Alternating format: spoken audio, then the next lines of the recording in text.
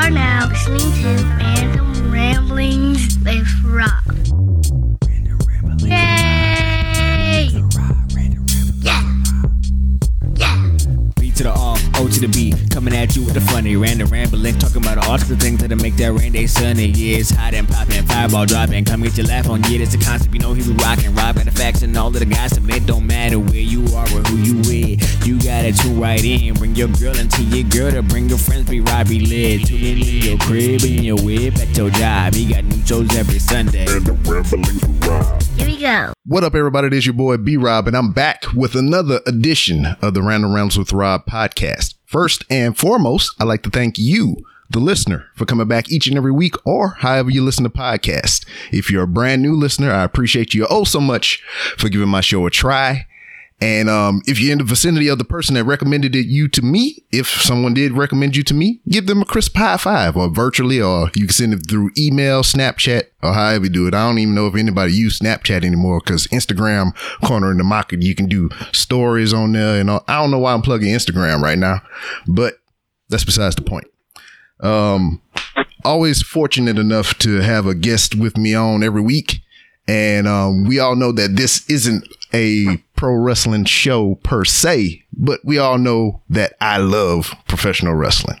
So we've had guests on here ranging from guys down there at ROW here in Houston, Texas, or well, Texas City, because, you know, Houston is a planet. We've had Kiefer Bartek. We had JJ Blake. We've had Brian Cage here. We've had Marty the Moth here. We've had Kiera Hogan here. We've had, who else we had here? I don't even remember. It's just so many names, and I ain't trying to disrespect none of them. I had my former training partner on here, Piper Brooks. I've had my former trainer, Damon Buchanan here, the Mad Hatter, and so many other names throughout all levels of professional wrestling. But today we have two. Yes, we have one making his way through the professional wrestling. He's making it way through his professional wrestling journey. And we have a seasoned veteran here, kind of guiding him along the way. You've seen him on OVW, ECW, WWE's ECW, WWE, TNA. I'm stumbling over my words. That's how I do here. And now he is down in Florida with Fighting Evolution Wrestling. My guest with me this evening, the Pope, D'Angelo Dinero, or you can call him Elijah Burke, whichever one comes to mind. How you doing, sir? What's up, man? I got to first start off by saying that was one hell of an introduction. I couldn't think of a person who could have done it any better other than myself. So good job. Oh, yeah. I mean, I strive to come with your air of confidence when I speak my words or whatever. You know, I stumbled a little bit. That was only because you were here, though. You know, if it was just me in here by myself, I would have. Yeah, hey, man, you're a pro, and that's what pros do. You know what I'm saying? We might have a little fumble or stumble, but we recover, yes, and we keep on keeping on. What's up, man? What's good with you? Man, everything is good with me. My house almost burned down last week, but we still here, so that's good in itself. Good Lord. Yeah, certainly we love to look at the positive things in life when those type of situations arrive, and there's no more positivity to be added to that statement other than the fact that you are still here, my brother. Yeah, because the fire started a water leak, which the water leak put out the fire. So, I mean, it had to happen that way. Man. Hey, well, we grateful for that, bro. Mm-hmm. But, sir, I mean, let me tell you, it's full transparency here. I'm 100% honest with all my guests. So for you, this is how this all came about.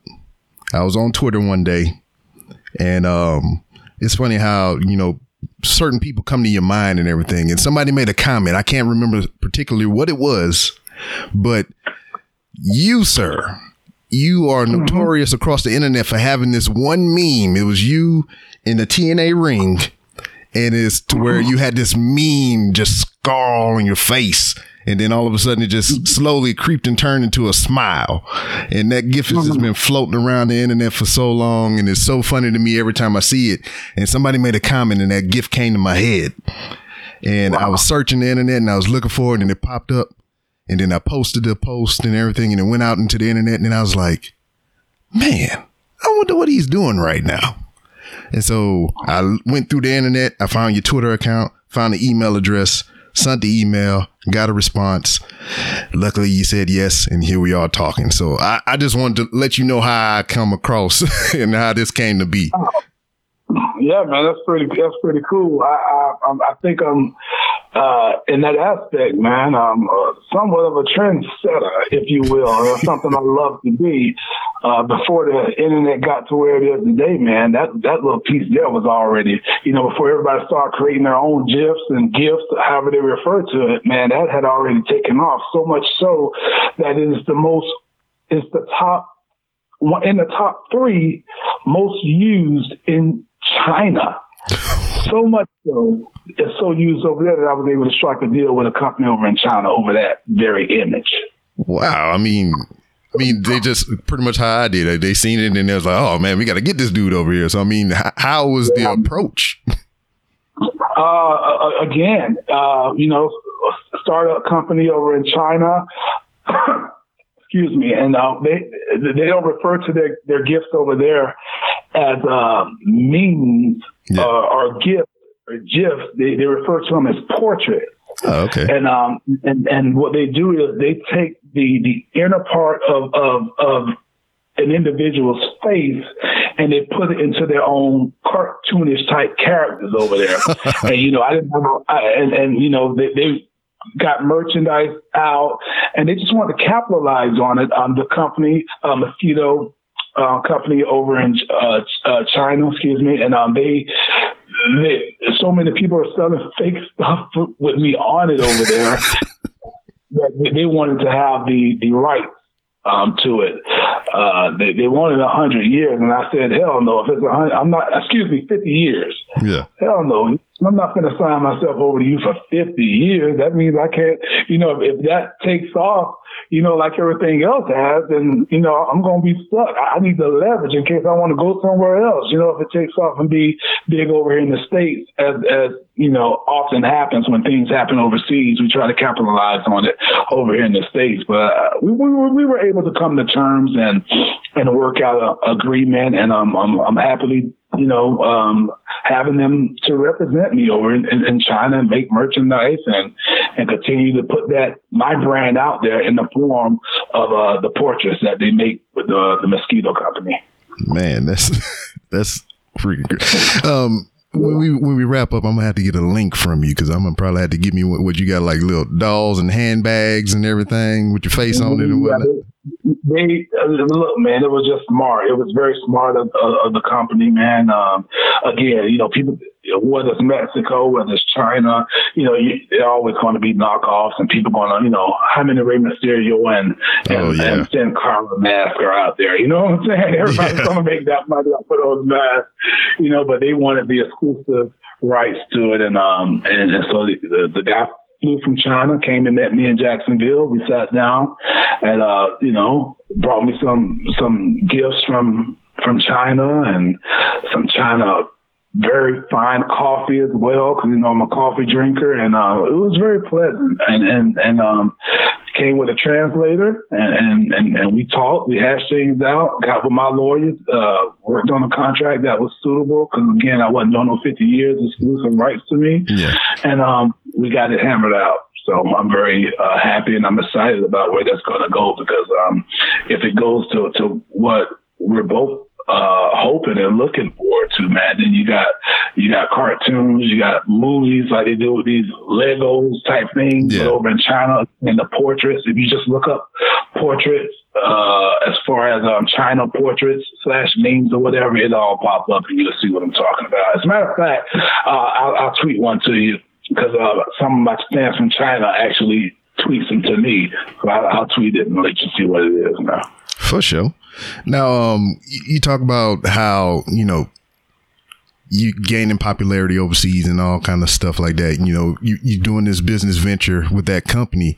Do you feel like, you know, I mean, I see it a lot in music to where like, you know, somebody will come here to make an album and, you know, it'll do okay here. But once they start going overseas and touring everything over there, it's just like they stars just like way huger than it was if they stayed and pursued in the States. Yeah, I didn't know we were going to talk about the Rainmaker, Okada. But yeah, I see what you're saying. Man, you know what's funny? I was gonna bring something about that up, but it was just like I vaguely remembered. I couldn't find the footage to go back and jog my memory on it. But it was you and Samoa Joe, and you know I think Okada was like his little henchman or whatever the hell. You kidnapped this dude, strung him up in the back. And just, you know, was wailing on him and everything, and it's just like. You hit him a couple times in the ribs, and then you left off camera. Then you came back and you hit him again, then you left off camera. Well, the thing was, and not, you know, let me go ahead and just venture this conversation in a way so that we can let everything fall in line. Let's talk about the ability to ad-lib and your bosses, those in charge, having confidence in the talent to deliver, even if it's not what they had in mind. They have confidence. That's where your rocks come from. That's where your stone colds come from. Not that I'm putting myself on the level, but as far as being creative, I am linking myself in that process because I had the exclusive rights to be creative with the Pope character because, hell, I am Pope. Yeah. And credit to, gosh, if this get out, and I don't have a problem saying it, I've said it before, but credit to Vince freaking Russo, man. Mm-hmm. Vince Russo. He said, look, bro, Pope, look, I'm a 40-plus-year-old guy from New York. I don't know what Pope is. You're Pope. What will Pope say? What will Pope do? And that's all he ever had. So when it was time for me to do things and cut promos and whatever it would be, okay, Popey, what we got? That's what Vince would call me. Mm. Popey, what we got, Popey? You ready? I'm like, God dang, Vince, you didn't even tell me what we're gonna do. What you mean? You know what to do? Just be Pope. And that's where a lot of the cool stuff, hopefully, you know, that people enjoyed from TNA. That's where it came from. Vince just let me be Pope. Yeah, and I can appreciate that because, like, I could tell that, like, you were comfortable doing what you were doing. Even when I look back and I remember and I watched some of your WWE things or whatever, it's just like they gave you something, but you still found a way to make it your own. And, you know, and I really appreciate it, and that's what drew me to your character. Cool, man. And I appreciate you saying that because even then in WWE, yes, I was still taking creative liberties, sort of speaking. I was taking, because we didn't have to rehearse like they do today. Yeah. We didn't have to go over these lines and hit them. You know, you were given something and you were expected to hit the points. Now, yes, they still had promos and things wrote or scripted for whatever reason. But when it came to me, I had the king of all promos who was working with me hands-on. You know who I'm talking about? There's so many, but... No. There's only one king of promos. I mean, you could say two if you really want to go there, but there's only one king of promos. I was going to say... Daddy. I was going to say Dusty or Flair. So, well, you know it wasn't Flair. But yes, it was Dusty. Yeah. So Dusty was my guy. Anytime there was anything going on with Elijah Burke, you with me, Dad. I got you.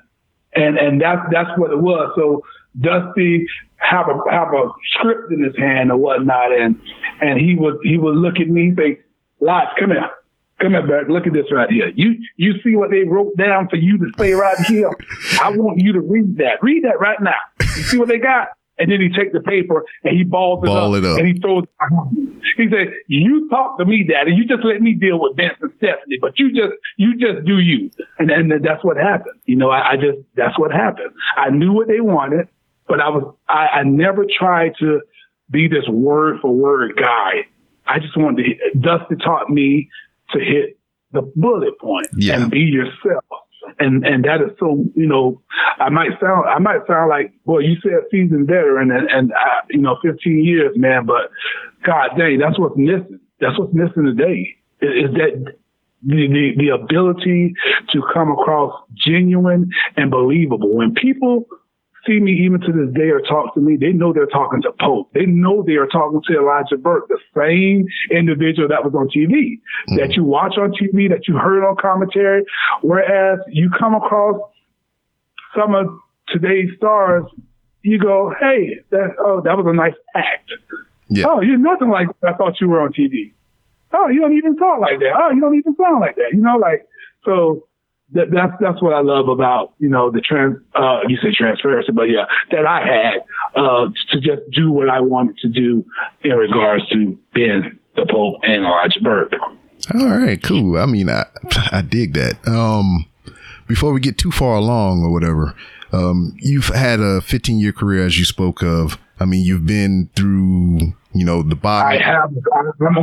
I am in a 15-year career, brother. Don't talk to me like my time. I'm sorry. I apologize. I kneel at the feet of Elijah Burke and I praise you humbly. I apologize, but you've been through all the paces. You've been down in OVW. You came up through WWE and everything. You went to TNA, and now you're down there in Florida with the Fighting Evolution Wrestling Company. I mean, is that something that you started, or is something you got a big hand in producing talent for?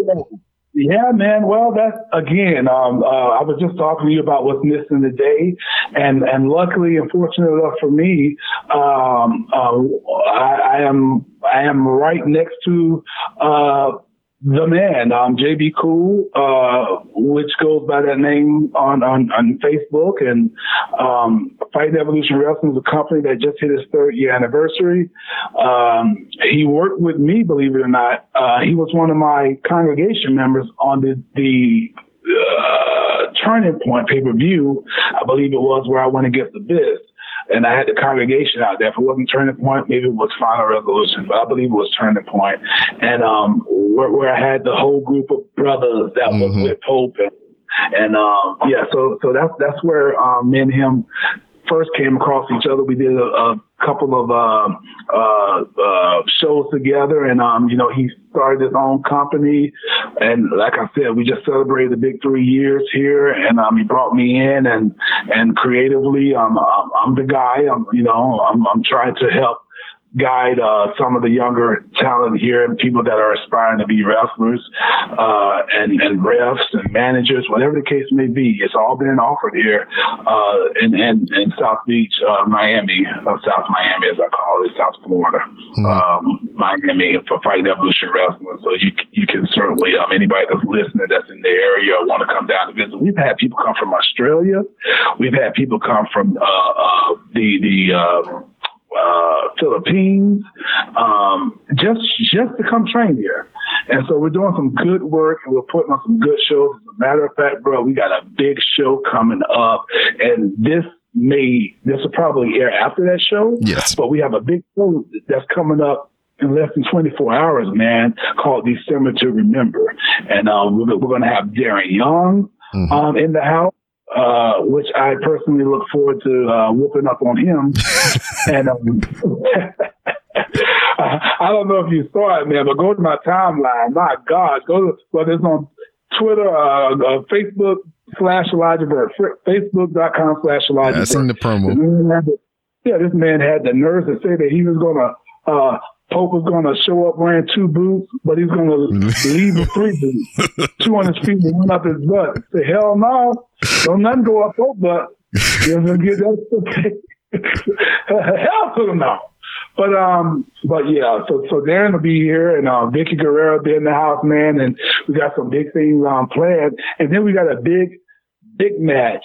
With our champion, man, a Florida legend in his own right, Soul Man Alice G, and he's going to be taking on someone who you mentioned earlier, Ace Mayhem, who is a former developmental talent for WWE, who thankfully right now and hopefully for the foreseeable future, unless it's the WWE come back calling, exclusive to our brand, man. He's exclusive and he is a beast. 2018, he has been undefeated.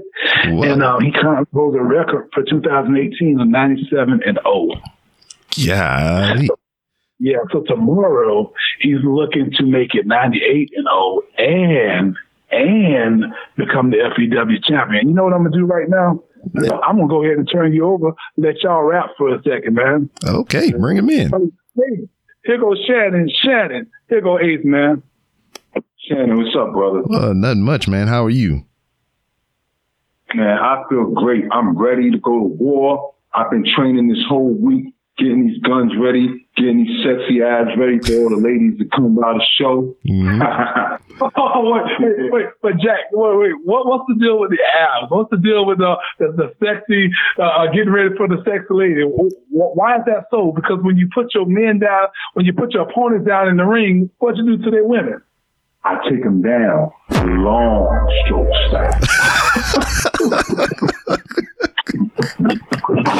Yeah, that's your middle, boy.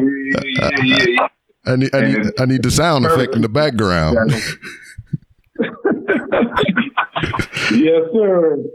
But man, I got to watch a little tape on you before I came on with you and everything. And you was a big dude. I see your abs. I ain't gonna call them sexy, but I mean, they there. They better than what I got going on over here. But yeah, it's just how long have you been wrestling? First of all, I've been wrestling for 6 years. Okay, 6 years. And August 31st will make it 7 years. Okay, actually June will make it 7 years. And then so you're relatively new in the game or whatever. But what I usually like to get with some of the younger wrestlers that I've spoken with on the show previous is like, what was the hook for you? I mean, what drew you into professional wrestling? I've always been a fan of wrestling since I was a little kid. Going back to about 87, when I was about 3 years old. And I remember turning on the TV and, back then, I grew up poor. We didn't have cable. We had about maybe 6 channels. And in New York, you had channel 2, you had channel 4, you had channel 5, you had channel 11, and you had PBS, which was like channel 13. But every Saturday, WWF Superstars used to come on at noon. Mm-hmm. And I remember turning on the TV and seeing WWF Superstars on TV. And the first wrestlers I saw were the tag team Demolition. Oh, yeah. And they came to the ring and they had these masks on, and they took the mask off, and they had this face paint on, and they were sticking their tongues out, and it was red. And me, I'm a little kid, and I'm looking at this like, I thought it was the coolest thing I ever saw. Yeah. And I was immediately drawn towards it, and I've been a diehard fan ever since then. And when you're a kid, you have that platform to use your imagination and dream and think about the things you would love to do. And I remember making toy belts and stuff like that. And me and my friends would go outside and, have wrestling matches in the park and stuff like that. And it was just, it was fun enjoying pro wrestling, but also being a fan of it. I always wanted to be a professional wrestler, but as I got older, I started gaining interest in other areas, mainly theater and sports like football and basketball. Okay. And I played basketball and football in high school, and I played basketball in college and semi-pro, and I've also done theater, and I became an actor. Okay. And now you got a couple acting credits under you from what I got. Yeah. Yeah, you got I think you've been on Ballers and South Beach Toe and a variety of other television shows and movies. Yes, sir. Ballers was one of the main shows that I was on that people recognized me from. And it's funny because I played the defensive line coach for the Dallas Cowboys. And anybody who knows me knows that I'm a diehard New York Giants fan. Oh, that had to be rough. Everybody had, because I'm always bashing the Cowboys. I hate the Cowboys. And they were like, you got your first break on TV as a coach for the Cowboys. I mean, so let Pope step back in. I'm gonna come back in, and I see y'all still going. I thought this interview was about Pope, so let us do this for a second. Ace Mayhem, you got a big thing going on tomorrow. Yes, I do. You got the match against Soul Man Alex G, who has been the champion for almost a whole year, and we are coming up on the anniversary of him being the champion for a whole year. And so it's this title versus your 2018 undefeated streak.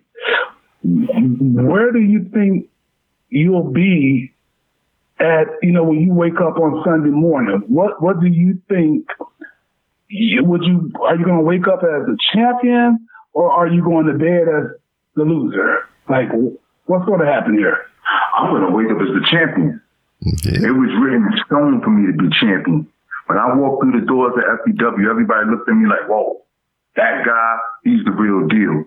And I bust my ass every day to make the end result being FEW heavyweight champion. So there's no other way it's going to go down for me having the belt around my waist come Sunday.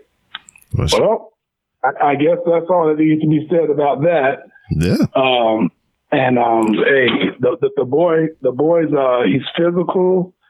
He's a monster in his own right, man. And I take the lady down long stroke style, baby. Hey, can Pope talk now? Can I have my interview back? All right, man. I appreciate it. Have a good one. Lord. But, hey, man, that long stroke style, that is something that he makes sure he get out every single time in every single match. But I look forward to it. And again, that's what I do, man. I'm enjoying helping the younger talent. I'll even use this moment of you, which I'm very, I think is pretty cool. And thank you for taking that moment to acknowledge him and talk to him about his stuff. And my God, he was going a little long there. Yeah, I was trying to reel him in, but he kept it going. And that's the passion coming out. That's what that was. Yeah. Well, again, he's very passionate, and he wants to get everything covered. He wants to get everything out there. And hell, that probably was him if you heard the ring already in there taking bumps again. And that's what we like to see, especially guys like myself that's been around and have that same passion and drive that I have. Even to this day, I still have, because I wouldn't be out here, doing what I'm doing. I mean, hell, I just got back from North Carolina, and I had I'm in the cage match, and Pope's coming off top of a darn cage, and I'm looking back and I'm going, what the hell, So, God, man, come on. But when it happens, it just happens. It happens.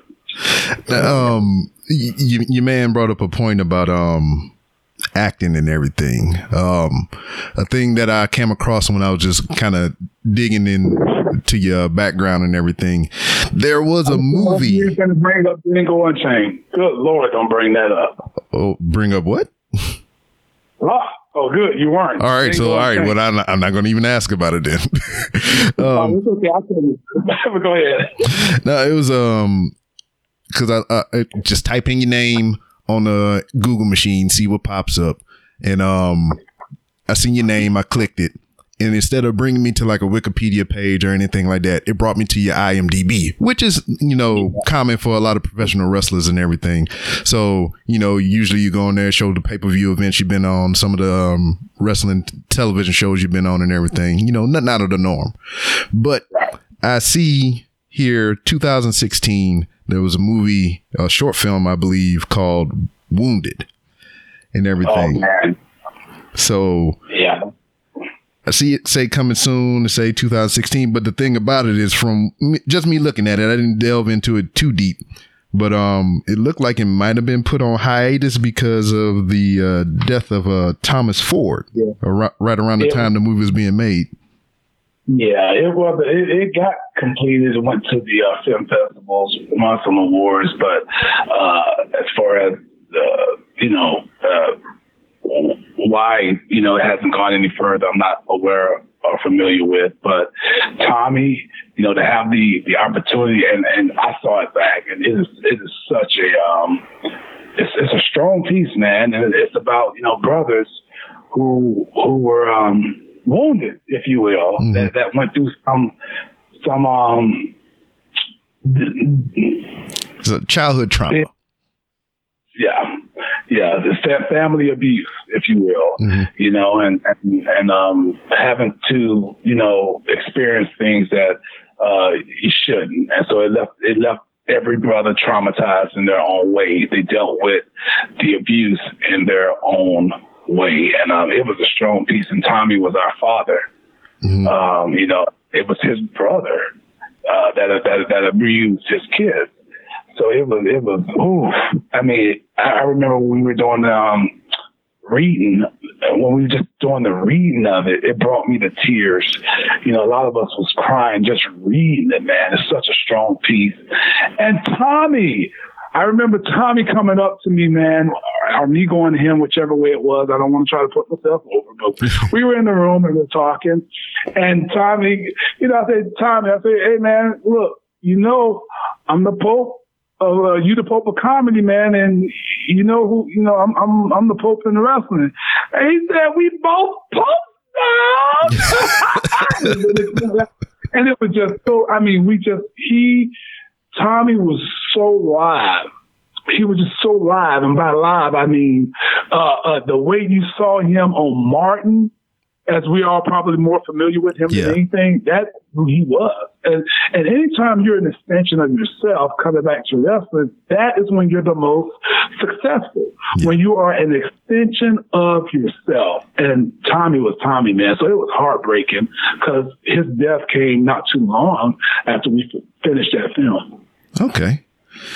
And after taking part in a film such as this, and, you know, even kind of experiencing a little bit of loss, you know, I kind of equate being on the film set, you know, depending on, you know, how it goes. I mean, you consider the people that you work with family, and, you know, you lost a little bit of your family, you know?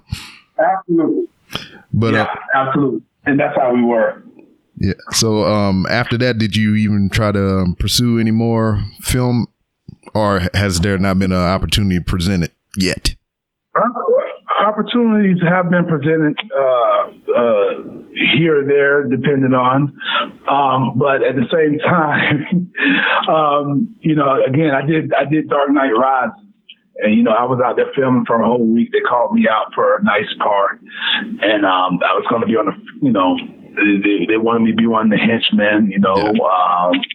And they had my picture up in the room, and like, yeah, we got this for you. Want you to do it, and they weren't lying. They had me as one of the top henchmen on the front line, except once it came time to do the actual footage, the stuntmen were in front of us.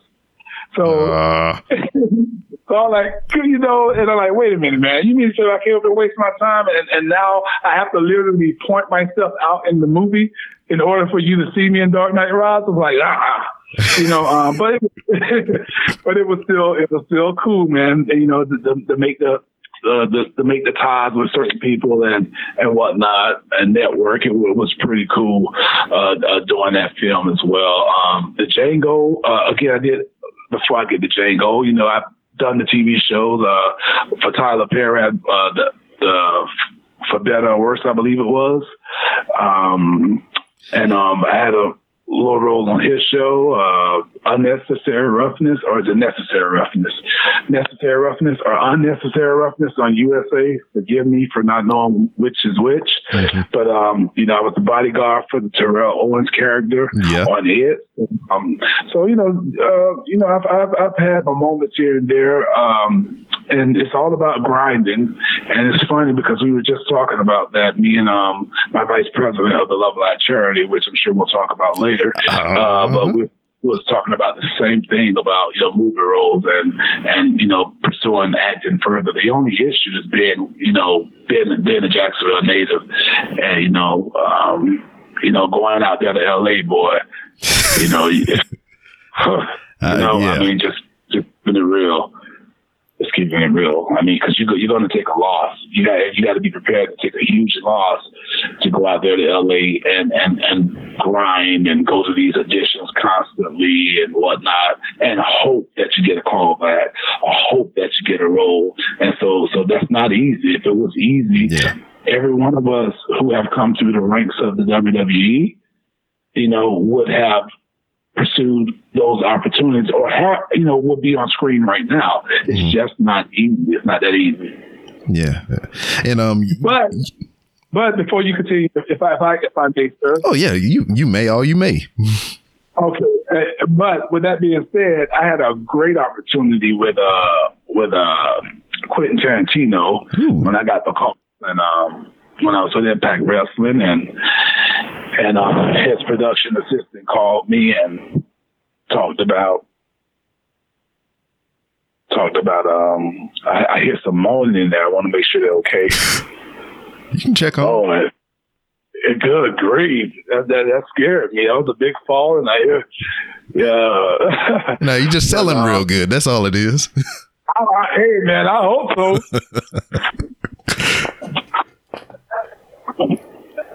Okay, yeah, everything's good. Okay. So, yeah, I did the thing with Quentin Tarantino. I'm on set for 3 months, man. I'm supposed to be the what's your boy Leonardo DiCaprio. I don't know if you saw the movie because I still haven't watched it. What? I haven't, but I haven't watched it. I'll tell you why in a second. But I was Leonardo DiCaprio's. I was supposed to be one of his Mandingos. Hell, I'm not a bad Mandingo to have. But I was supposed to do the fight scene in the house. I was on set for almost 3 months. I'm out there, got the beard going, got my hair taken loose, afro out and everything, looking a mess.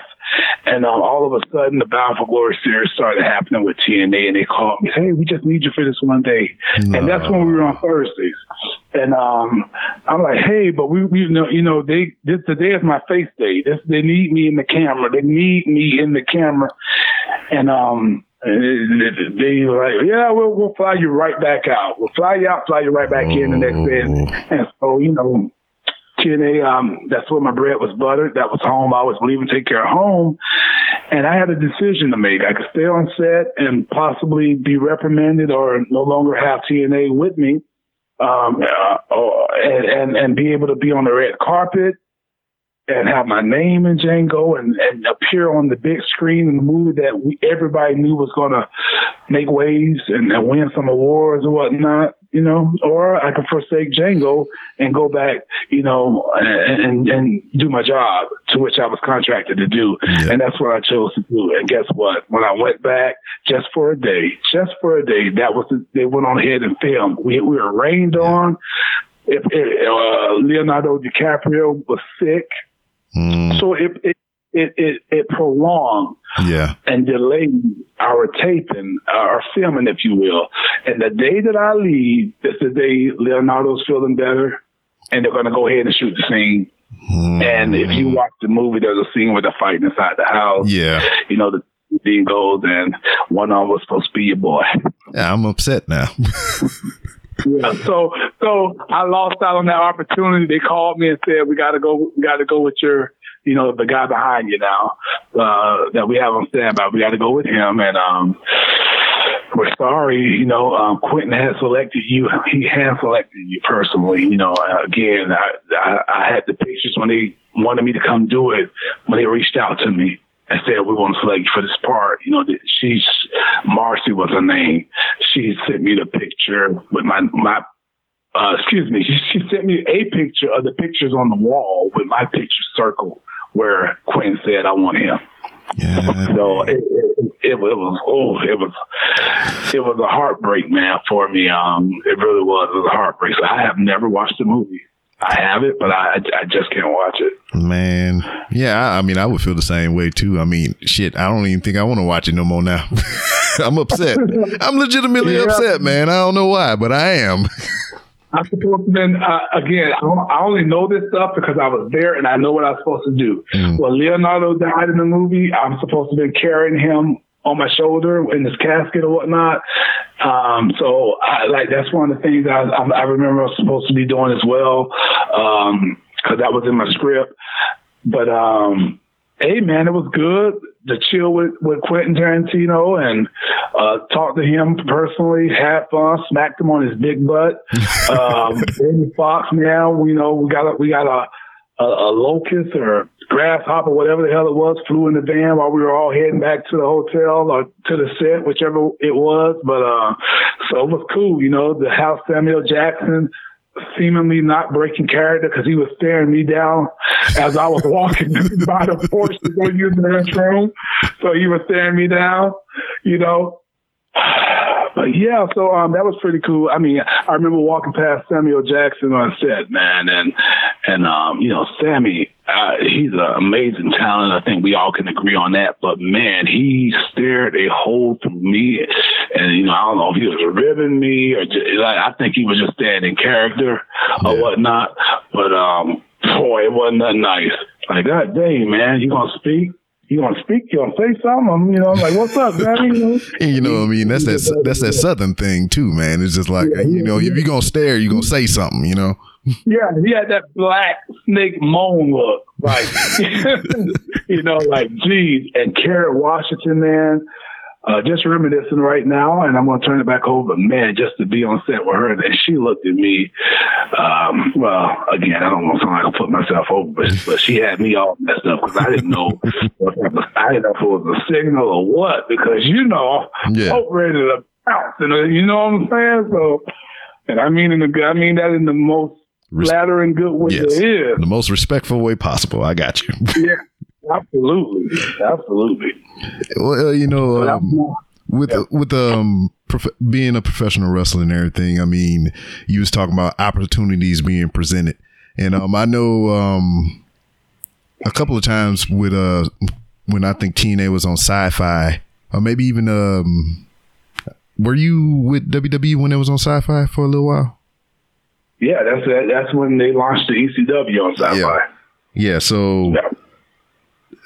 There was a lot of crossover stuff because you spoke about being on USA, and then they had the Unnecessary Roughness series that you got to have a role in, and then that wasn't through WWE. I did Unnecessary Roughness during my break from TNA, probably in 2013. Okay. So how the Ghost Hunters thing came about? That's kind of what I was leading to, and what was that like? Yeah, I figured that was I ain't done by a long shot, bro. But that was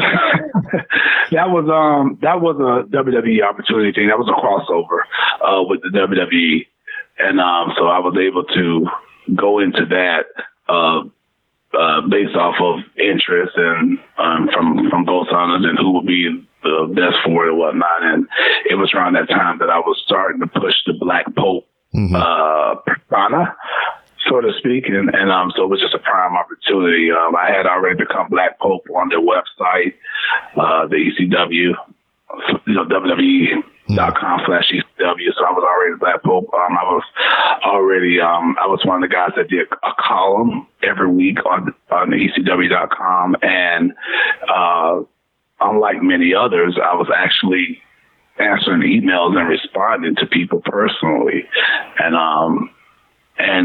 when people found out that it was actually Elijah Burke that was responding, I had a lot of gimmick names. I'm like, I'm the Paragon of Virtue. I'm the Guy Light. That's what it was, the Guy Light and whatnot. And when people started reaching out to me and like, man, I didn't know this was you, and they started telling me their problems or asking for advice, I thought to myself, I said, well, Self, what in the world can we do? Like, what type of gimmick or our name could you be? Like, 'cause these people are crying out, people asking for help, prayers, thoughts, leadership, whatever. And I just thought to myself, there's never been a Black Pope. I don't want to be, there's already been a Deacon Batista, there's already been a Reverend. You know what I'm saying? Yeah. So I was like, what can I do to be different? And at that time, I said, you know what? I'm going to call myself the Black Pope. There's never been a Black Pope. And that's how Pope was born. And that segued sort of kind of into me going to ECW, to the Sci-Fi Channel's Ghost Hunters or whatnot. Let me tell you what, I got more of the Pope character when you went over to TNA. And I can remember, I forget the exact year it was, but I know it was on St. Patrick's Day. And I thought that's a stupid thing to do, to try to book a house show in Savannah, Georgia on St. Patrick's Day, one of the most biggest St. Patrick's Day fest in the United States. So wow. I wasn't even there, but I was still, I wasn't at the St. Patrick's Day fest. I was in there in, I forget what place TNA did the show at, but I know you weren't there, because I would have remembered that for sure. But I know the only thing I wanted out of all the merchandise, they was giving away the little brown bags with the DVDs in it and all that stuff. I got one of those just because it was cheap.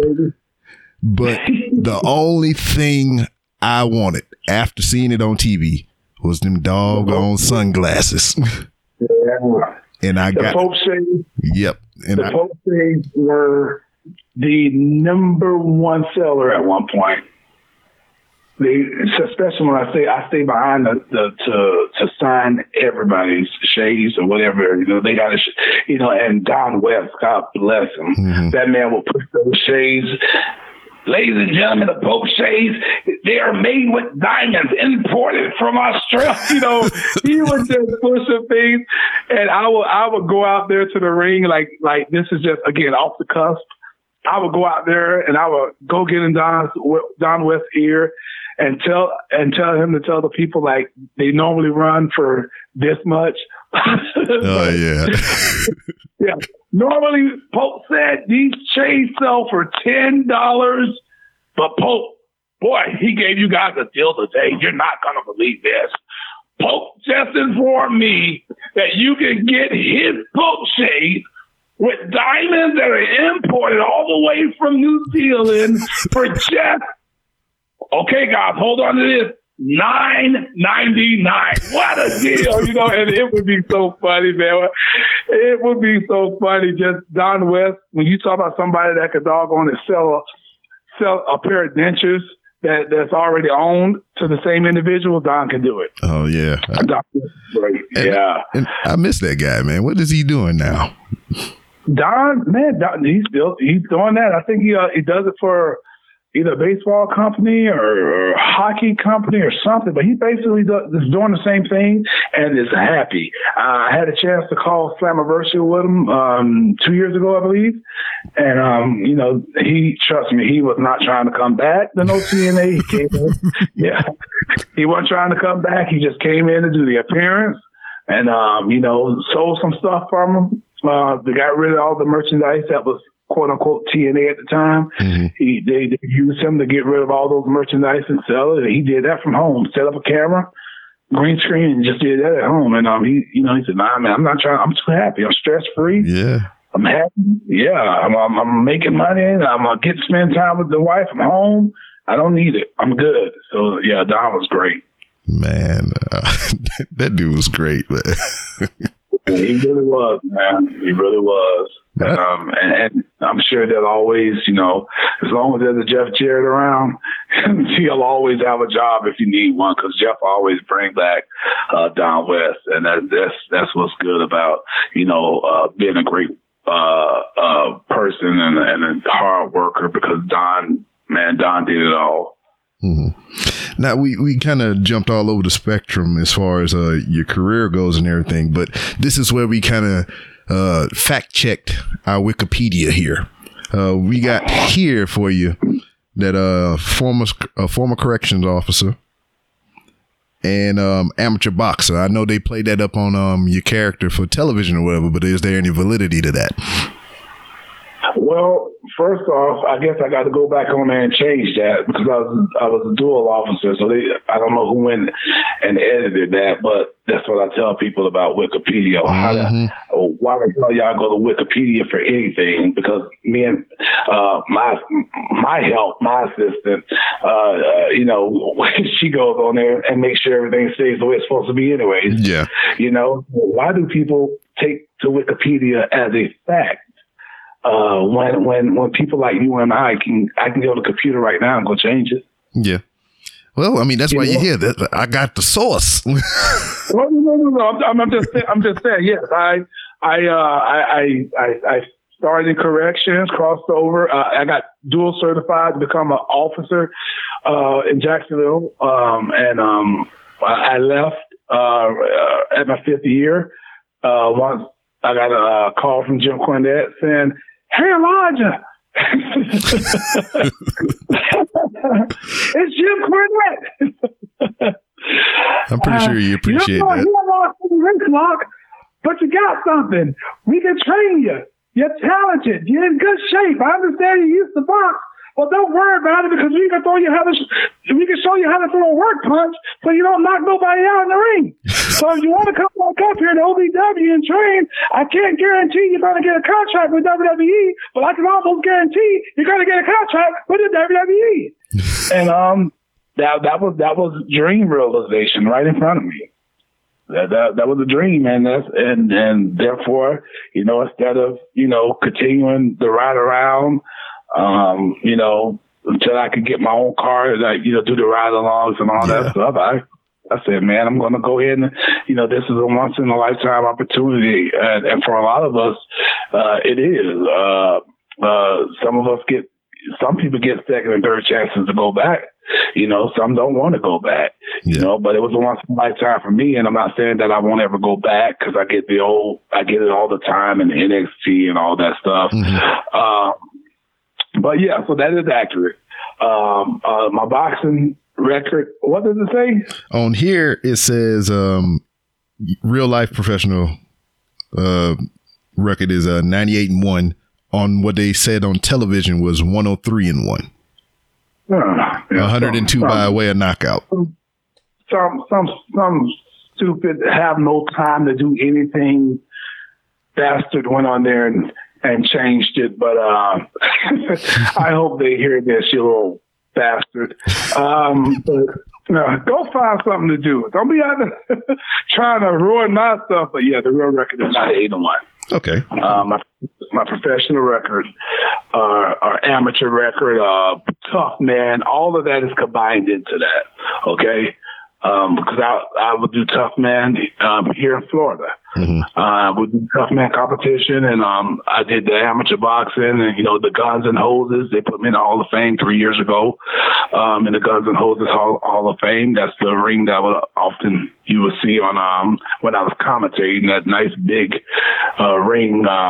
So yeah, I had quite the impressive record, and I was the showman, the showman of all showmen. I was going out there putting on the show, and being a trendsetter. And now other people try to do it. So in as much so, we were only allowed to go out there and box in a tank top and the shorts. You have to have on the FSB or as for Fraternal Order of Police, or you had on the fireman jersey.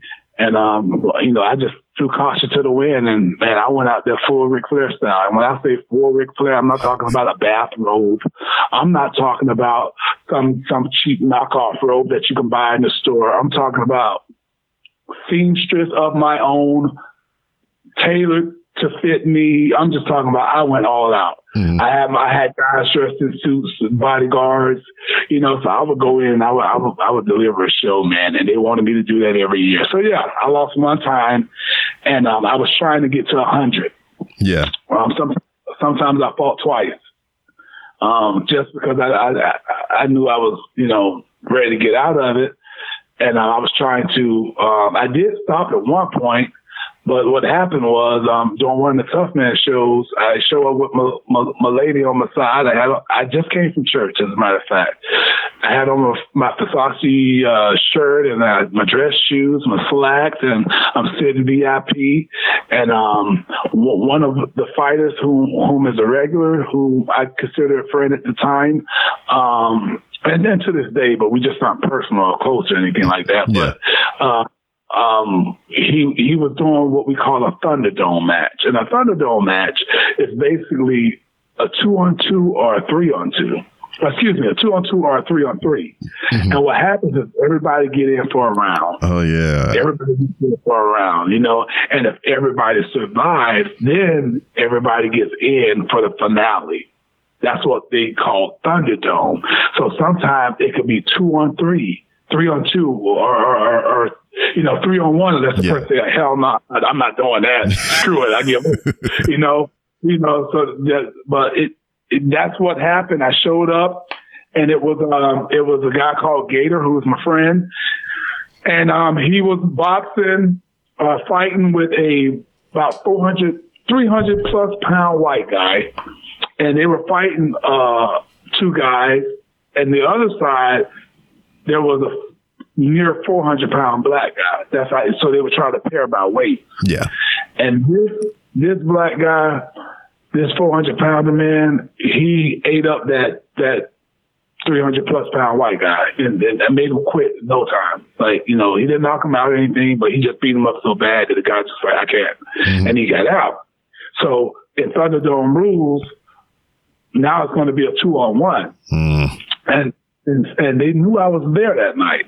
And so all of a sudden, the announcer said, hey, my fighting name was the Ayatollah. That was my thing. I was a cop, an officer, so I didn't want people to know my real name. I know, you know what I'm saying? Because, I didn't want things to get better. Not supposed to do that, actually. Yeah. So it's like, the Ayatollah, hey, man, come on. Boy, what you say? And getting the crowd hype, and they all like pointing over, telling me to get in, and Gator's like motioning his boxing glove, and I just stood up, and I always wore my little fighting tank top on that said county jail. It was orange with black writing, county jail underneath, and I said, what the hell? And I went back and got in the ring, and I almost got knocked out by that 400-pound black guy. No. Good Lord. He was throwing, when I say he was throwing haymakers, man, he was throwing haymakers. Yeah, you probably throwing hay bale machines at you. Man, listen, all I did was call him with a straight left jab to his chin. I felt a whiff. Nobody knows this. I felt a whiff of his glove, and it knocked me through the bottom rope. And I got up and I started trying to do my little Shawn Michaels / Ric Flair / Jeff Jarrett strut, shaking my head. But if the ropes weren't there, brother, I would have fell through it because my world was spinning. And he barely touched me. So now, come on. And you know what the announcer had the audacity to say? Oh, Ayatollah, come on, man, stop playing. Because they're so used to getting there. Always, putting on the show, clowning around, and they just knew I was just putting on. And so when they referee checked me, like, you good, man? Even the referee didn't think I was hurt, but I was, it was spinning in there. I was seeing stars. And so when they started to back up for us to continue the fight, I just ducked and dodged, let him swing, and because he was throwing those haymakers, and when he came across with that right. And I ducked underneath and came back up. I just caught him with a left to his chin. And he went straight down. Man. All right. So I've had a guest on here, James Gabsy. He did some MMA training and fighting and everything or whatever. And I'm going to pose the same question to him. To you that I posed to him. Okay. What would compel you to want to get punched in the face? And I'm going to see what compelled you to want to get punched in the face and raise you to that's why I got the hell out of it. No, really. Again, as I gave you the example with how I went to the ring, I had the wrestling belt. I had them carrying the U.S. title and the World Tag Team title to the ring of WCW at the time. I had those brand new belts. I was a fan, just like, obviously, like everybody else. That's why we do this. Yeah. Mark, we want to call it a mark. But yeah, so I had those belts, man. I only had the passion to entertain. There were people that I knocked this one guy out. I called him and I knocked him out, and I'm trying to get people in to help him ASAP. Because I have a heart.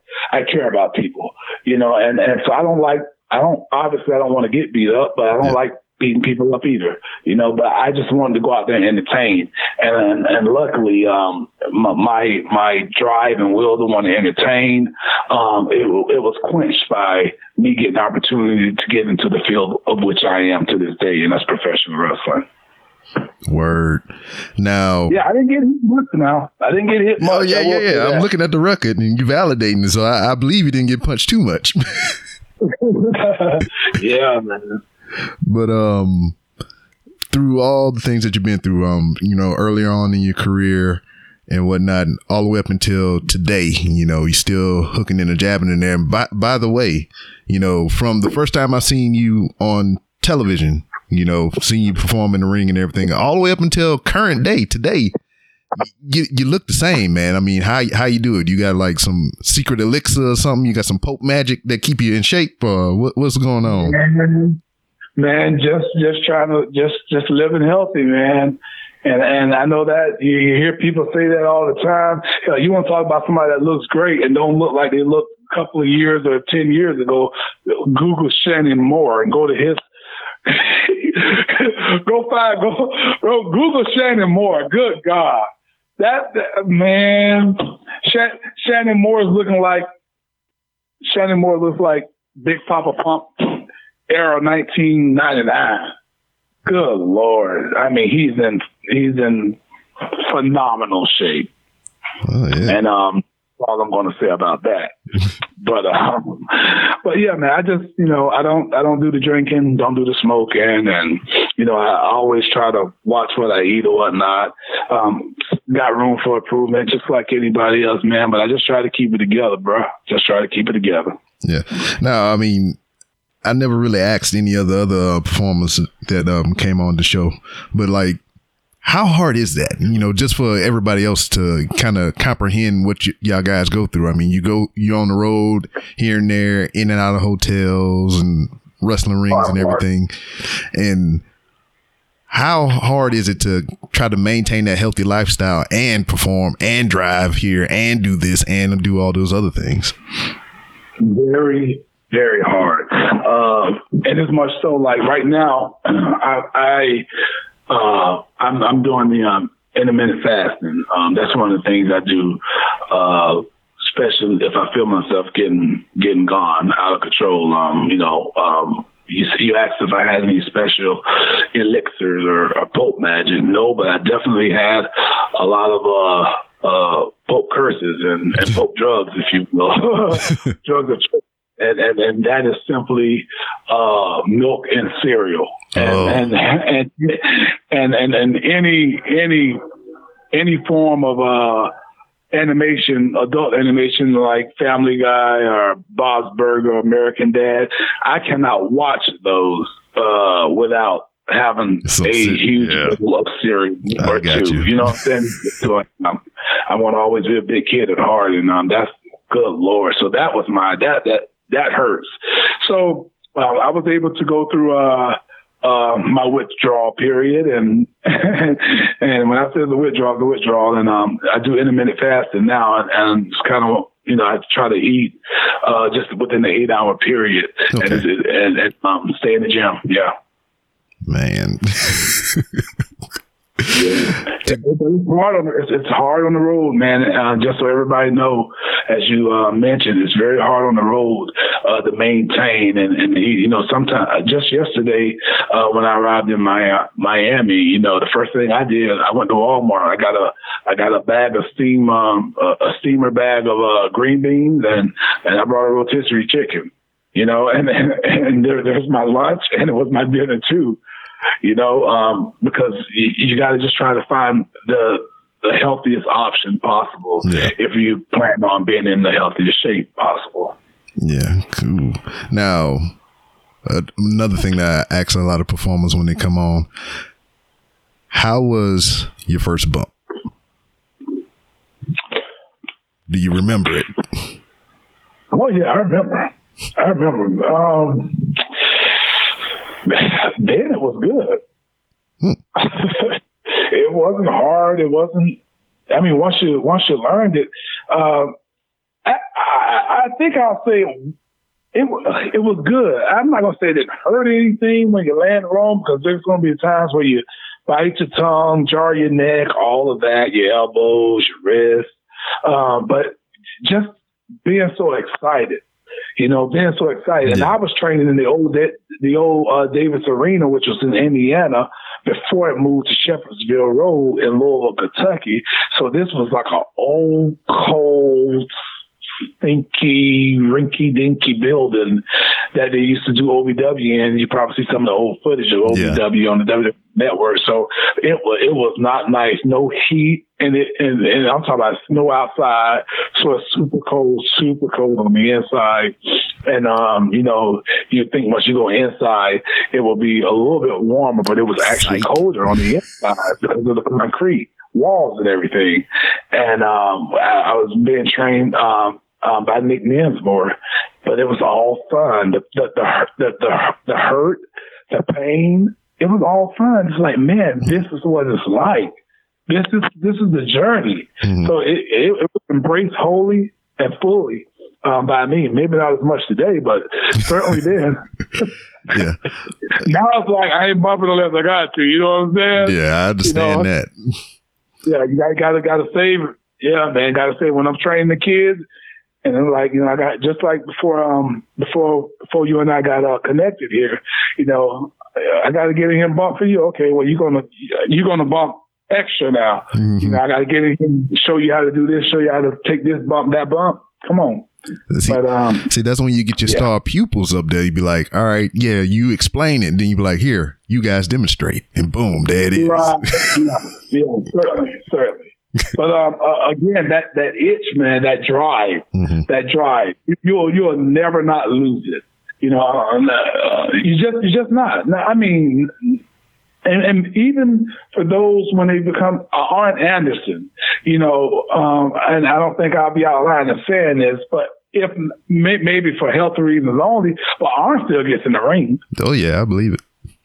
Even to this day, he still gets in the ring, and I'm sure even to this day, he still have the itch to want to bump for somebody. I'm sure he probably have them bumping, but I know, when I was up there, Arn was still bumping. He would get in the ring, show us how to do stuff, and still take a bump. And I know he still gets in the ring and roll around and teach people stuff even to this day. So you're never going to lose that, not if you're passionate about this sport. Well, I had the opportunity. I got a minor in professional wrestling as well. And I had one of the guys that was overseeing the training or whatever. He big 6'3" guy, 300 something pounds or whatever, and he got his bell rung pretty good in the ring. And doctor was telling me he can't be in the ring doing bumps and all kind of stuff like that. So he would be there watching us, and like I would do something wrong, and he'd be like, "God damn it!" Then he would get in the ring, and he had to catch himself, or we had to stop him because we ain't want him to hurt himself. But he would try to fight it so hard, but he couldn't stay out of the ring for whatever. He slapped the mess out of me one time, trying to show me how to pull a punch, and he didn't do it successfully. But man. Speaking of punches, I originally, and even to this day, I tried to model my punch. Go watch the 2004, 5, 6 era of OVW. Like if you type in OVW television and like old school, and you can see that intro. It got the Bashems, it got Mr. Russell, Nick Dinsmore, it got Matt Morgan, it got Mark Henry. Yep. But as you can see that intro, it's a part in there where Jim Cornette turns around and punches the Jesus out of, that's his word, the Jesus. But I mean, the way he threw that punch, Jim Cornette, man. And when I got up there and I saw that opening, I saw him do that punch, that is how I learned to start throwing work punches, because I tried to emulate his punch. Okay. And I would take a string and hang it from the ceiling fan or something, or I had a light bulb in the bathroom that I would work on punching. And I was like, man, if you hit this thing too hard, so that's how I was able to do it, because in the beginning I had issues pulling my punches. And if you even when I got up there and I got into my rapid fire punches in the corner, I'm sure I know I was being real, but I had no idea I would lay it in with this guy particularly. He'll tell you, and that's Stevie Richards. Mm-hmm. I would be going on him in the corner on ECW. Oh my God, Jesus, that's the Lord. Oh God, you know, because and then once he gets to the back, he was like, "Thanks for the punches." There was, you know, I didn't feel a thing. It was like, okay, I know I need to lighten up. Okay, I get it. Yeah, but that was only with him, so. Mm-hmm. I don't know if it was shoot or not. So. Yeah. I watched a little bit of OVW stuff earlier today or whatever, and I forget who it was, but because you bring up the punches and everything, how you had a little bit of difficulty with it, and that was kind of cited in the Wikipedia article.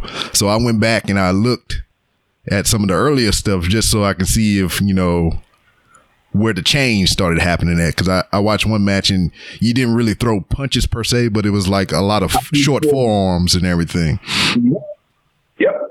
And that one thing I was taught, and I teach the kids today, and when I'm on these indie shows and they ask me for advice or whatnot, but why are you doing something you can't do well? Yeah. You make them all look bad. You make yourself look bad. You make the person who's trying to make you look good look bad. And then you're doing something that look bad but hurts like hell. And it's like, why are you doing it? If you can't throw a punch, throw a forearm. Mm-hmm. And so that was my thing with the forearms, was just my way of being safe until I got to the point to where I could throw them like there was nothing to it, and when I got up in the E, that was, me being a boxer and everything, that's who I am. So I certainly had to incorporate it into my work. And so that's why I always, that's why I had to 4 up. And that's why, once I got him in the corner, I went with those body shots to the head to the body, and started with those rapid punches, and that was just a little takeaway from the late Vader as well, where I started coming up to the head and, whiffing them and all that. So that was one of the cool parts. You take a little something from everybody and you make it your own. Ain't that right, Rainmaker? Okada. Oh, what? Another match I came across. It was and I'm being facetious when I say that, and I do that, but hats off to Okada. Yeah, because that's what you do, man. And he was always he was such a good guy to be around, and it's the sincerest form of flattery for me. And for you to go up and to go to Japan and take the aspects of the Pope character and do it, make it your own. Great. That's cool. Just like when I see people do the double knees and in the corner, whether it was Paul Burch or Sasha Banks, whether it's the other kid that was what was he, Asian? I can't remember his name. He was from NXT too. But there's so many people that I've not seen do the double knees in the corner. I like when people do stuff that I created. Mm-hmm. That's not people hit me up all the time. I saw this person do this stuff. Great. I mean, that's a shout out to me. Yeah. I don't have a problem with that. Pope is cool with that, Daddy. See, go ahead. I got some points on that sentiment that you just brought up. But what up? See, I feel like you're reading my mind right now, because I was just about to bring up the New Breed versus the ECW Originals, the Extreme Rules match. I think it was on ECW television. And the end of that, what I remember is you flying halfway across the ring, double kneeing Dreamer in the back through the table. And Sabu.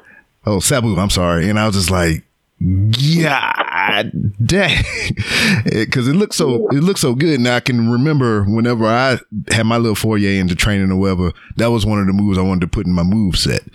Now the moves and everything, I'm looking at current WWE television, and some of the other things. Even New Japan. I don't know how long the move been around though, but the thing that they call the sling blade, the one that Finn Balor do, the one that Seth Rollins do, the one that Tanahashi does in New Japan. The first person I ever seen do that was JTG. Oh, because you're talking about the calf wrangler. Yeah, like the shout out or whatever. Yeah. I know the calf wrangler is where the calf wrangler was Jeff. That was Cowboy James Storm version of it. But is that when he ducks under and switched from one arm and then comes around with the other arm? Yeah.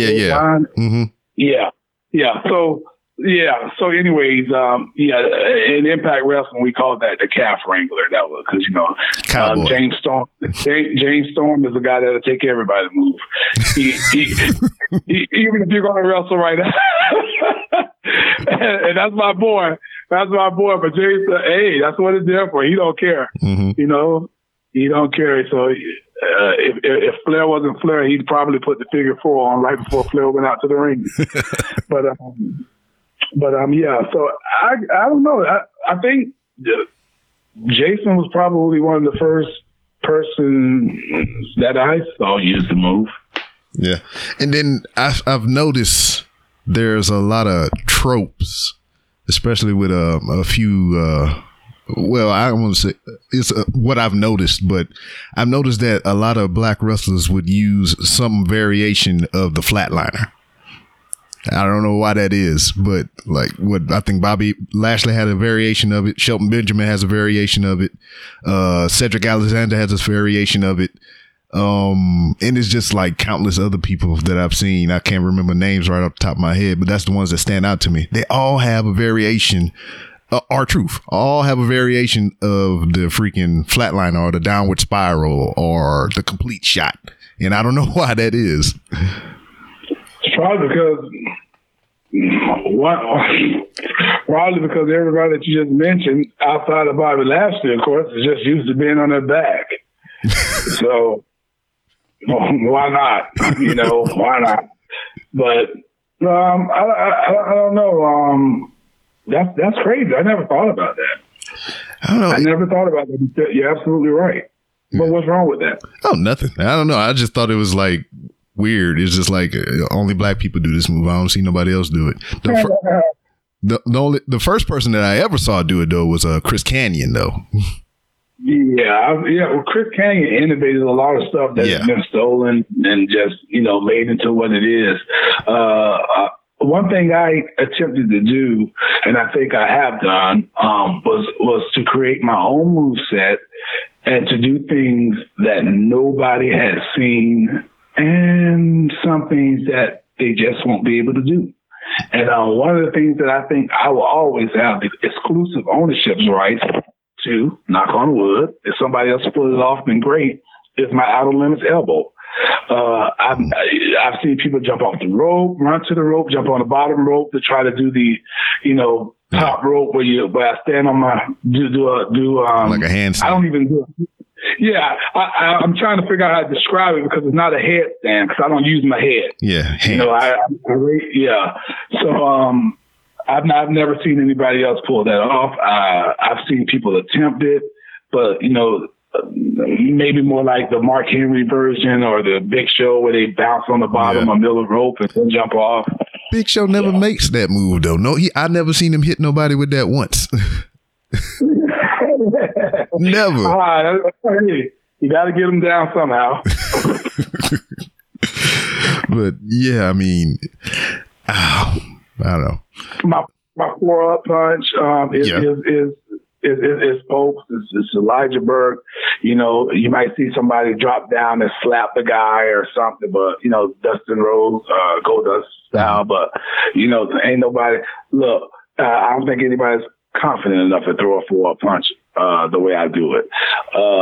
And I take pride in that stuff. I take pride in the things that I've created and I've done, and that it just man, that's Post. That's Elijah Burke. And that's what we kind of want to. At the end of the day, all of us want to have something to be remembered by. Entertained in such a way that when people see things and they can say, man, that reminds me of, or that was so and so. And I think that's pretty cool. Yeah. But as I told you at the top of the show, your lasting impression on me is your confidence. The way you were able to speak and present yourself, on camera and in the ring and everything. And it was something that I really appreciated. And, you know, outside of the GIF or GIF or whatever people call it, the portrait, you know, that's one of the other reasons why I wanted to get you on the show and just chop it up with you a little bit and, you know, spread more words and wisdom of the Pope to the there world. You go. Hey, ain't nothing wrong with that, man. And certainly, I'm glad that you came across it. I'm glad that you reached out. The funny part is there are so many interviews and podcast requests that I have just I just haven't gotten to, you know. And that's crazy, man. That's crazy that somehow you and I made it happen. Because I have so many in the queue that it's you know, and I apologize if they hear this, but we'll get to it. We'll get to it. The timing was just right for you and I, and it's cool. You know, I'm down here getting ready for this FEW show. I was able to take a break. You know, our biggest show of the year, which is going to be tomorrow at 7:00 at Chorus Spring High School, and I know this will air before then.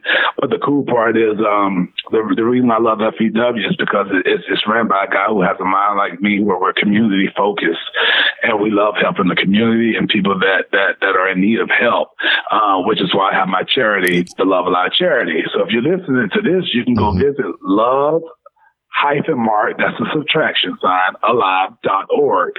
I always try to get people to donate $1. And while that may seem like little, you know, well, I have, we have to go through my Facebook and delete people just to add people. You know, I got all these people that follow me, and I got all these quote unquote friends on Facebook. But if I just had the friends that on Facebook alone, not the almost 100,000 on Twitter, not the, you know, 40,000 on Instagram, at the Black Pope, by the way. Yep.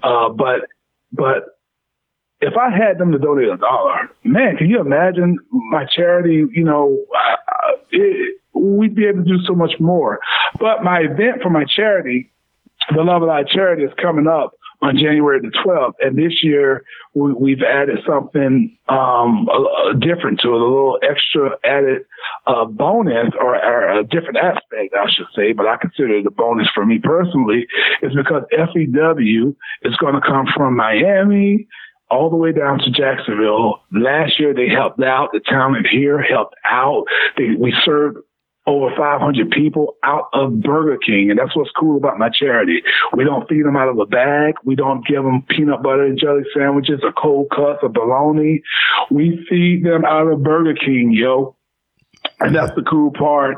And we don't just feed them, we clothe them, we give them hygiene products. And these are a lot of homeless people and displaced families. That's what we focus on. We focus on the lower end of the community, those people that are on the streets, don't have nowhere to go. We have brand new blankets for them. We give the blankets to the people that are sleeping on the streets. We give shoes, whatever we have that we can contribute to help make someone's life better. And just to say, hey, look, if you don't feel like you love, we love you. And that's why we're doing it, because we're putting our own money into this. I swipe my own card, okay, every single year. And I just reach out to people and say, hey, look, if you got $1, man, if you can forsake $5, I mean, say I'm not going to eat a Happy Meal a day, because some of you don't even finish your Happy Meals once you get them. You don't even finish your value meals. You eat it until you're full. I saw a family at McDonald's when I went to get a sweet tea for my sister. They didn't even fit. They had all this tray of food and all these fries. And hell, if you're going to eat McDonald's, you got to eat the fries. Yeah. Man, they just got up and just went and threw it all in the trash. And my heart, it just sunk. It just sunk. Because it was watching somebody throw trash, food that they didn't want, into the trash at a McDonald's on the outside, and watching a homeless guy walk up to that trash can, remove the lid, and go on a savage hunt, or whatever they call them, to find that food that was thrown away and put it right in his mouth and start eating like he just found a gold mine. Yeah. And so that is what started the Love Alive Charity at that moment. That's what started it. You know, I grew up in the area where homelessness and people on the streets were a common thing. I used to walk past people going to get a box of cereal for Saturday morning for me and my family. You know, I used to see homeless people going to school constantly. So that's where my heart is. That's always loving to help others. And that's what Fighting Evolution does on a consistent basis as well. And they're going to join me on January the 12th. We're going to do our love drive. That's what we call the events, where we just show love to the people that need it. People in the women's shelter as well. They come with their kids. Man, we have coloring books, book bags, and all the necessary tools for them to achieve academic success on the inside of it. And again, we just do our thing. But this year, Fighting Evolution is going to come down. They're going to help us with our love drive, and then we're going to run a show that night to benefit the charity. How cool is that? That's freaking amazing. And if you're listening, if you're hearing me right now, if you want to request more information about the charity event and help out or donate or do something, the email address for that is thelovealivecharity@gmail.com. All one word. Amen to that, man. So we appreciate it, and I appreciate you giving me the time, the opportunity, and the platform to share it about my charity. Had you not given it to me, I would have taken it anyway. So, yeah, I believe it. But no, real talk, man. I think it's always cool. And you know what, man? I love when I do an interview and I feel like I'm talking to somebody, you know, that's just chill, that's just cool, and like somebody that I've already known. And so, Shannon, that's a big compliment to you, man, because I don't usually get so chill so instantly or whatnot. But you just a cool person, man. All right, I really appreciate that, man.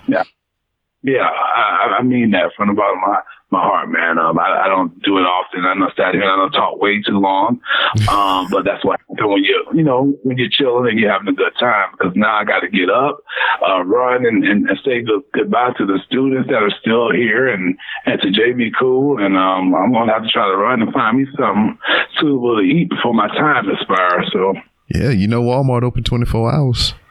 Got to get that steamed bag of green beans and that rotisserie chicken. Yeah, you know good and well the rotisserie chicken be going out. You're right. They be gone, man. You can go walking up in there looking for it if you want to. You ain't gonna find it with a little warmer by the register. Well, you're gonna get 2 bags of steamed peas and everything. Yeah. I try to stay away from the overly processed stuff and all of that, man. You know, I try to I try to eat frozen vegetables, stay away from the canned vegetables. And, meat-wise, I just try to stay away from the grease. If grease hit my stomach, man, right now, I will get sick. Yeah. Literally. I understand. Because you can always tell the difference when you're eating clean and whatnot, and you just have that one morsel of junk food or grease or whatever the case may be, and it's just like straight to the bottom. And I'm like, oh, what a bathroom. Yep. Will tear you up. But hey, man, be sure to when you're ready to do it again, man, I'm gonna make time for you. I would love to do a follow up on this. That'd be pretty cool, man. Sometime after the into the next year, the new year, Lord's willing, you and I both, we're here. I would love to talk about the things that have happened from this point on and until when we reconnect again. I think that'd be pretty cool. Oh man, you ain't even got to ask me twice. As it is with every guest that's been on this show, the door is always open for you to come back to talk that thing that you do and promote anything and everything, and I'll just hang out and chill. It's whatever, man. I appreciate you. I like it. All right, before we go ahead and let everybody know where they can find you on social media.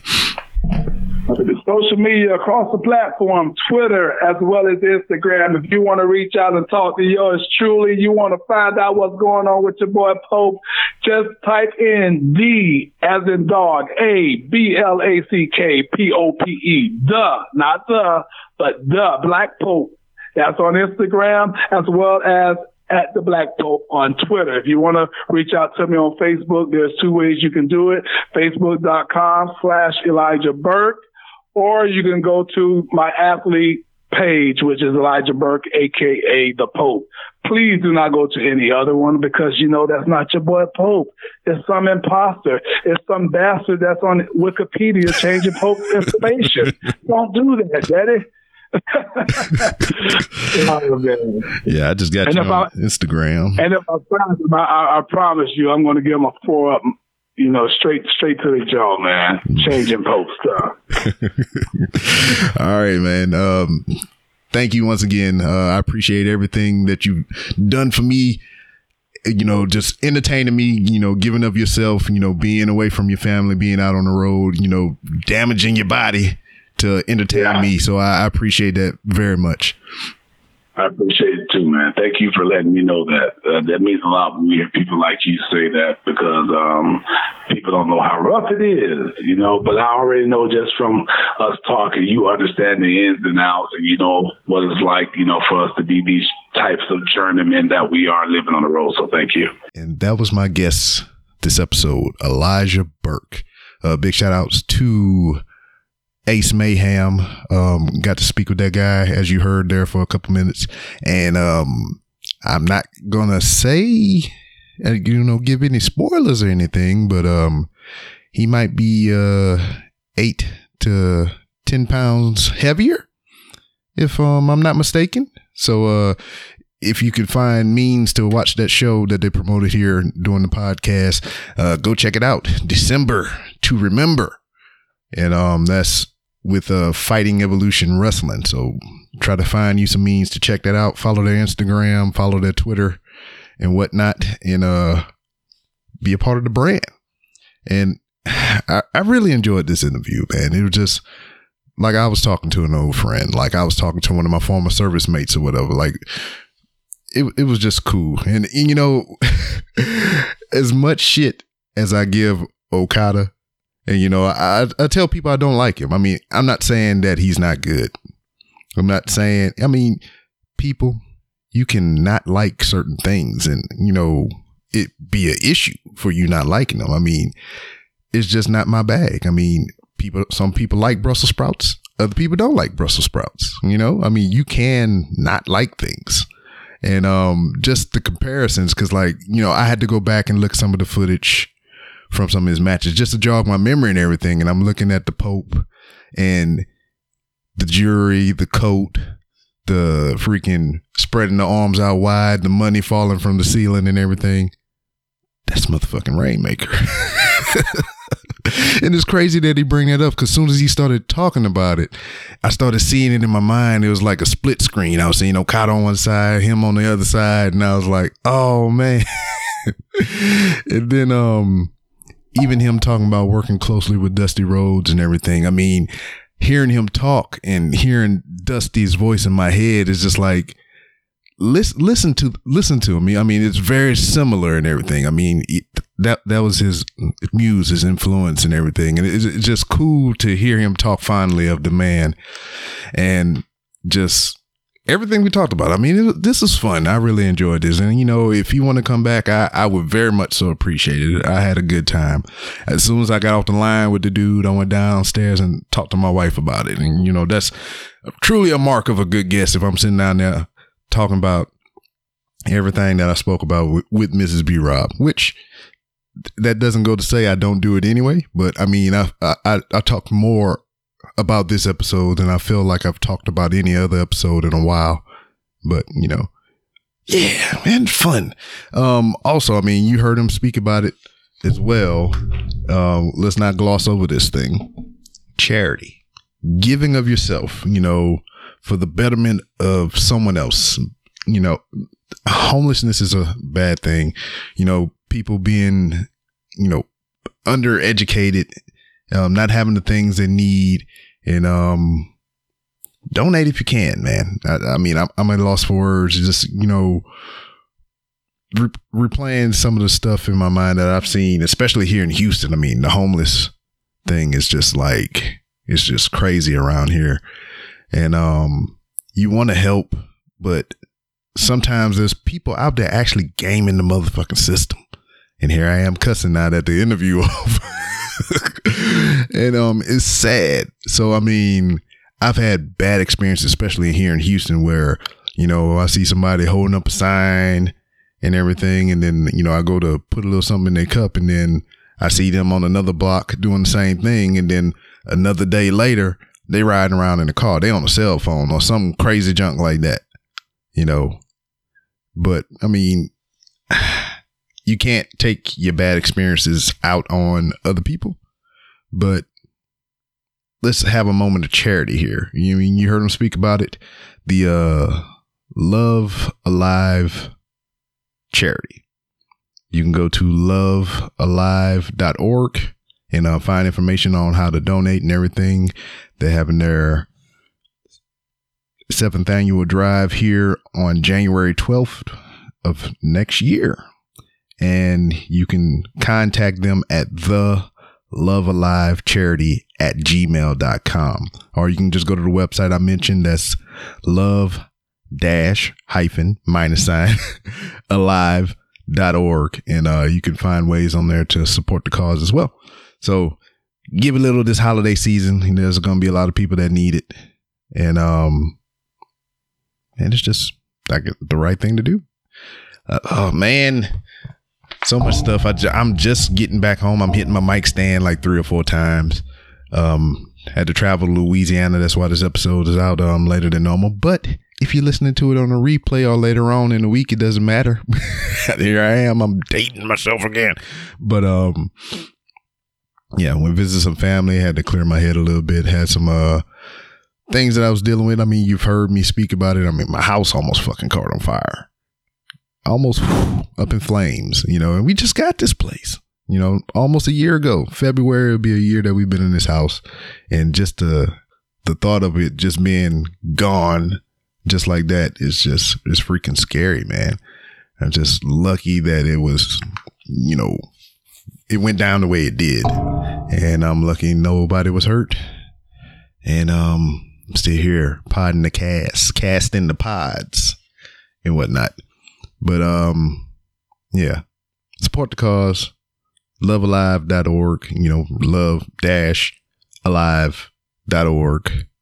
If you're in the Jacksonville area, go to the website, check out some information about the event on January 19th of next year, which is right around the corner, a couple of weeks. And donate. Go see a free show. You know, help other people out. And speaking of helping people out, I'm going to help myself to this outro and get on out of this hair of you all, or earbuds, or whatever it is. Man, I'm just all over the place. Just got off the road. I'm tired. Need to wash myself, shave my face, and get ready for the work week. And I got some other great interviews coming up. One gentleman that I found by chance, you know, because this is the 3R show, the Random Ramblings with Rob. That's 3 R's. And I'm doing the Wrestling is Trash podcast. I'm doing the podcast with Mrs. B. Rob, which we'll be recording on the Monday. That is tomorrow, as of me recording this now. And I put out a tweet, and I used the hashtag 3R brand. You know, this is my brand. You know, if you look at the new podcast, they have my little logo in the corner somewhere. So I search my hashtags when I use them. And I came across an actual clothing line called 3R brand. And I went down into the rabbit hole of that hashtag, and I found some things that you know, kind of interest me. And I want to talk to the person behind the 3R brand, not my particular brand, but that 3R brand. So I'm going to have him on sometime soon. I got Brian Waters here that I've talked to. That episode will be out soon. I got a local podcast that I've spoken with, the Nothing Special podcast. That episode will be out soon. And there's plenty more to come. So come journey with me into the land of positivity as we keep it on going and going and going. You can find me on Twitter at itsbrob. That's ITSBROB. If you want to talk professional wrestling and any other general shenanigans, that's the place you do it. I almost slizzard my words. You can follow this show, The Random Rounds with Rob, on Twitter at 3R Show. You can follow my wrestling eccentric podcast called Wrestling is trash. You can follow that on Twitter at Wrestling Be Trash. You can follow The Real Robinsons. You can follow us on Twitter at much like the Pope, Real Robinsons on Twitter and Instagram. We ain't got too many pictures on there because Mrs. B Rob is slacking on her social media duties and whatnot. So check those things out. You can go to randomrobcast.com and find different ways to support the show. Matter of fact, if you had an inkling or a urge to donate to the Random Rounds with Rob podcast, I would appreciate it if you take that $1 that you would have gave to me and put it toward this charity, or put it toward a charity, period, you know. So yeah, do that. Then, you know, after, maybe you can come back and we'll discuss your patronage again. But yeah, support the cause. Matter of fact, I just sold a hat not too long ago. So the proceeds that I got in from that hat, I'm going to go ahead and give to the Love Alive charity. So boom, that's my donation. And yeah.